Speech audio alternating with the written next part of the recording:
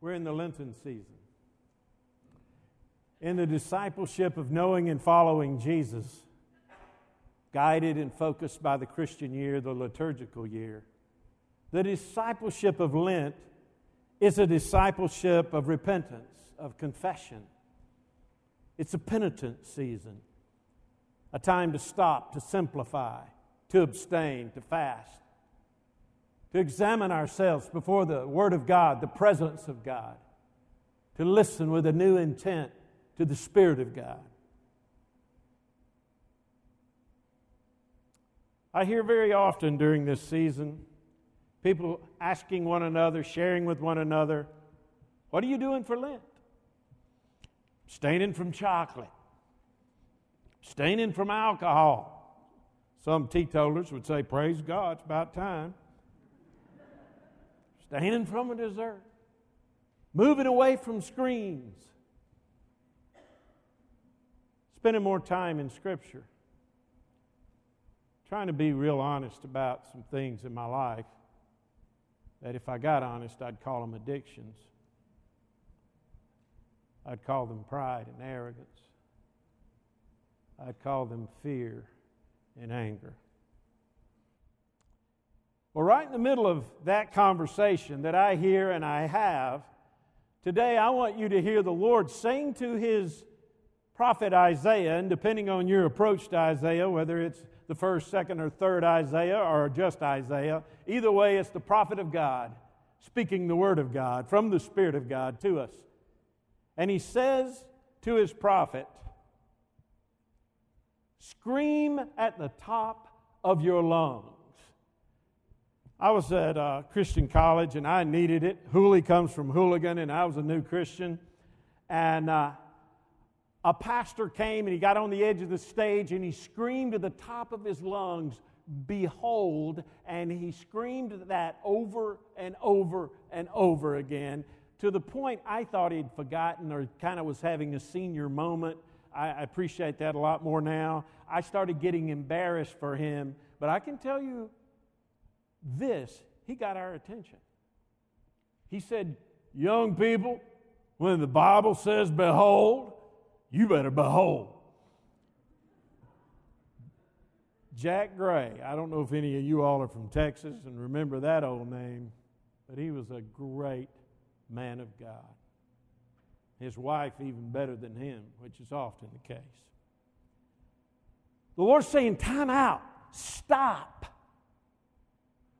All your worship and all the things you're doing, all your disciplines, all your confession, just stop. I took a group of young people, 50 of them, from Wilmore about 100 years ago, I think it was more like 30, to Mexico. And we had a great 10 days in Mexico, Saltillo, Mexico, and I thought, it was fraught with all kind of immaturity that youth group stuff usually is, and with this particular youth minister at the time. But at the end of it, the leader of the Mexican church there, he came to me. It was at night. It was right before we were going to leave early the next morning. He said, oh, my brother, can I speak to you? And I thought, oh, here it comes. He's about to tell me all that they appreciate about what we did in our sacrifice. He starts crying. I'm thinking, man, this really did mean a lot to him. And he looked me in the eye, tears running down his cheeks, and he said, my brother, I fear you've done more harm than good. Would you dare hear the Lord in this scripture, Isaiah 58, wanting us to stop and listen? Could it be that some of our worship, our prayer, especially our penitential discipleship of fasting and confession, could actually be corrupt enough that it's doing more harm than good? Let's pray a moment. Lord, I pray that you would, underneath and around and above, so fill this place with your love and your grace that we'll understand that even if we find ourselves utterly ruined like Isaiah, or falling down at your feet as though dead like John in the Revelation, that your love always picks us up, always cleanses us. Lord, your judgment your rebuke, your intervention is always for our good.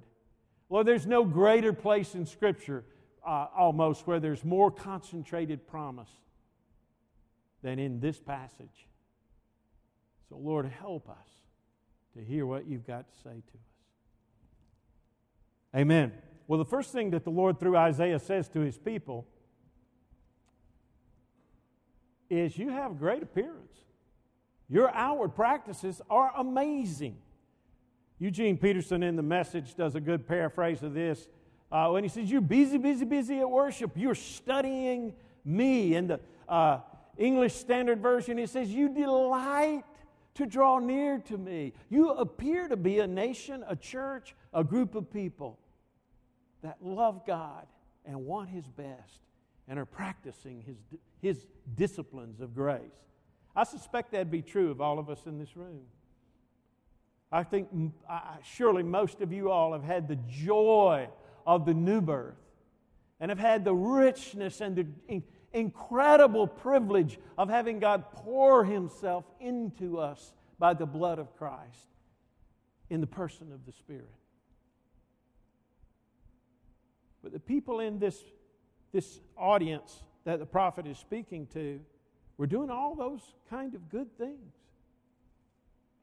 So much so that they believed they were in a great place.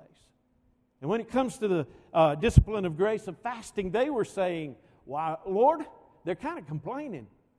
"Lord, we fasted, and it's not helping our relationship with you. You don't seem to be responding. We see all through, we hear from our Torah, we hear when the Word is read, we hear that you respond when your people humble themselves and turn to you. But look, we're humbling ourselves, and you don't even seem to notice." And the Lord says, "Well, you ask. So I'll tell you why. When you fast, it's all about you."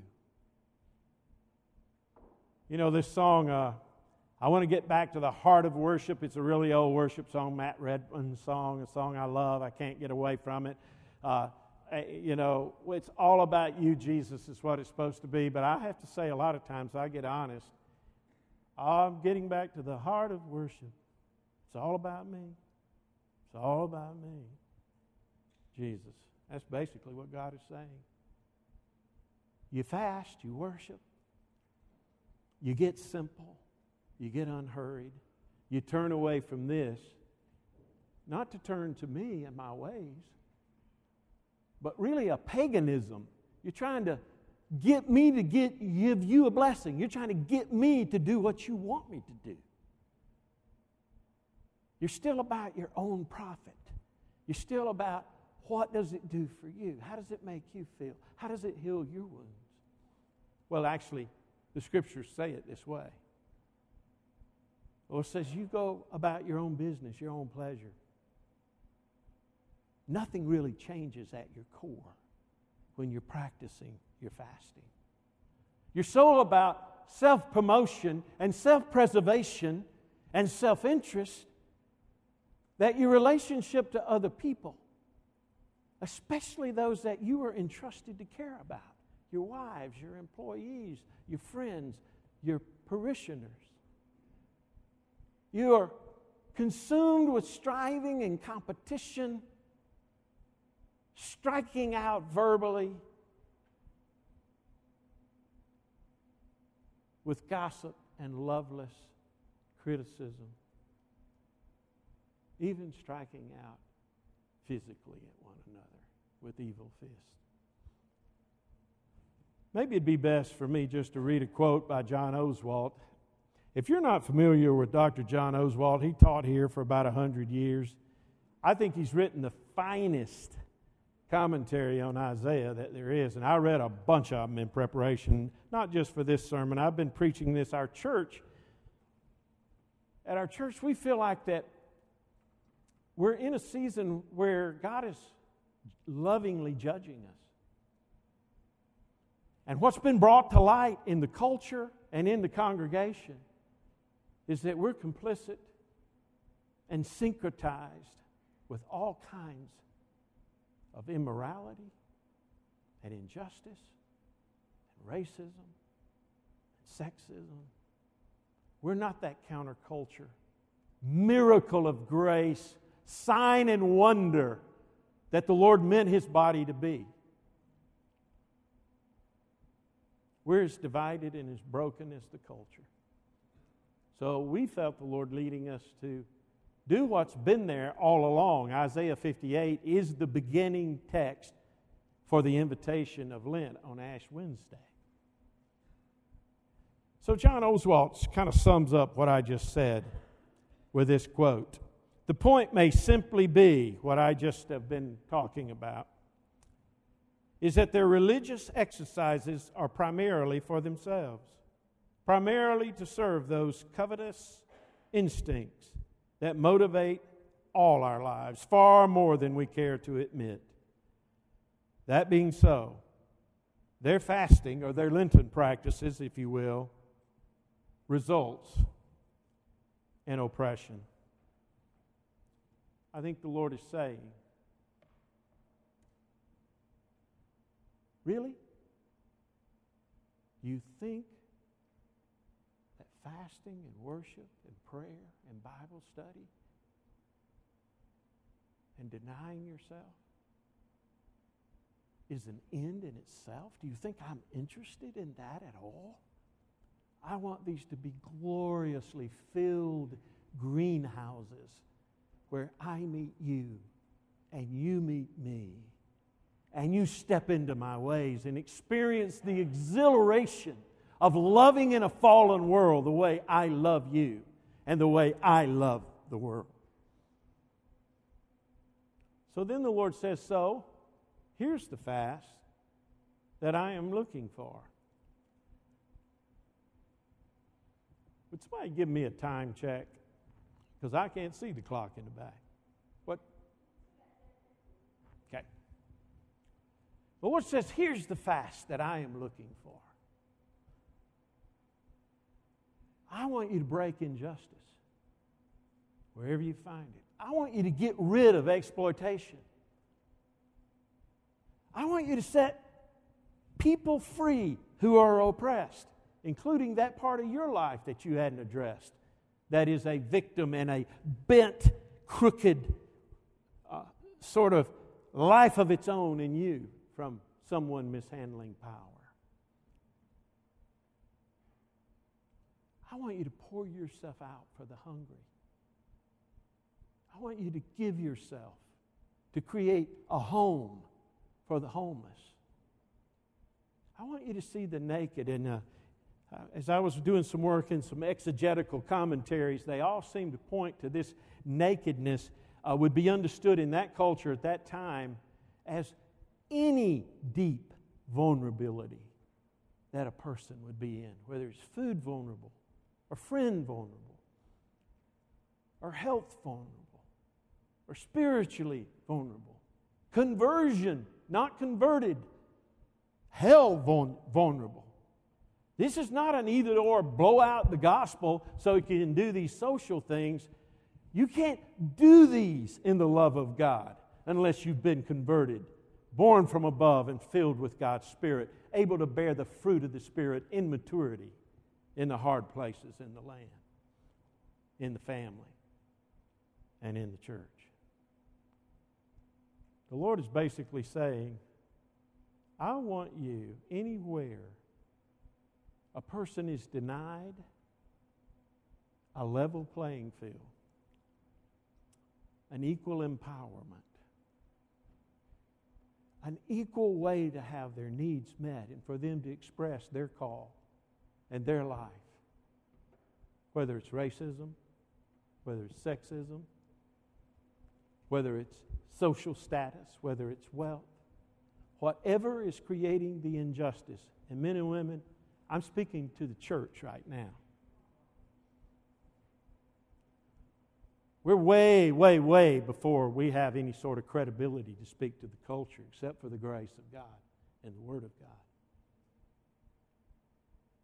Do away with that. Start in your marriage. Start in your friendships. Start in your church.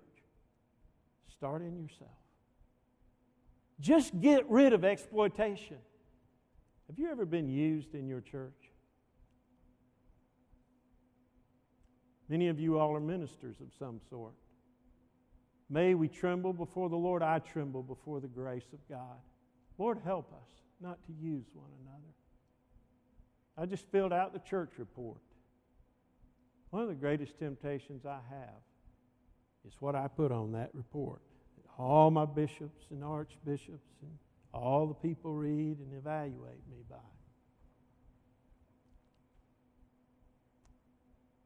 But they are meaningless if I've used people to accomplish those ends. And I have. Lord, have mercy. I'm not doing it like I used to. Not doing it much at all that I'm conscious of, but I'm sure it's there. So men and women, the end of the matter, the conclusion is this.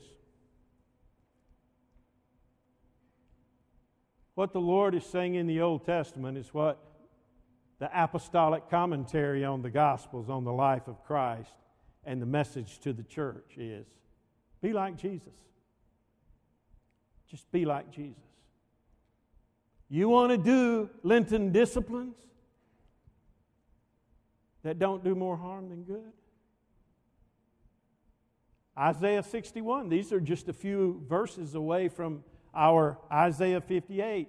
It's what Jesus used to announce His mission. I'm here to preach the good news to the poor. I'm here to open the eyes of the blind. I am here to set the oppressed free. And in Matthew 4, when it speaks of Jesus, it says He went around all of Galilee, healing disease and sickness, setting those oppressed free. In Mark 6, feeding the hungry. And those naked of soul and life, like the woman who fell before Him at the Pharisee's table and kissed His feet and wept. He clothed them with dignity and forgiveness. That's what we're called to do, church. That's a fast that God would choose. So I want to encourage you to rework your disciplines. If you haven't put stepping into those things in the forefront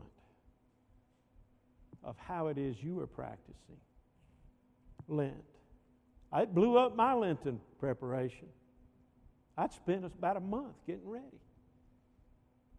I started putting anybody at hand that I could fit into those categories and to do it in agape, a not self-interested, joyful, self-giving, to know them, to love them. And I've started to do it. And I've faced more of my sin and self-centeredness than any of you doing without food and getting quiet and getting away from screens. And oh my, this week when I sat with someone, I was filled with joy to join Jesus, setting those who are oppressed free. Let's pray. Lord, I pray that You'd speak to us specifically what we need to do and how we need to do it. I pray, Lord, that we could move into Your love and all those promises You said at the end of this chapter. If you do these things, Your light will explode in the darkness, gloom will be melted away, your bones and your body will be healed. The nearness of God will be right there. You call on Him and He'll say, "Here am I," and He will lead you. But Lord, we don't want to do it to get. We want to step in Your ways and find out that's what we were meant to be, and that will put gasoline on our passion and desires and walk with You. In the name of the Father, in the name of the Son, in the name of the Holy Spirit. Amen.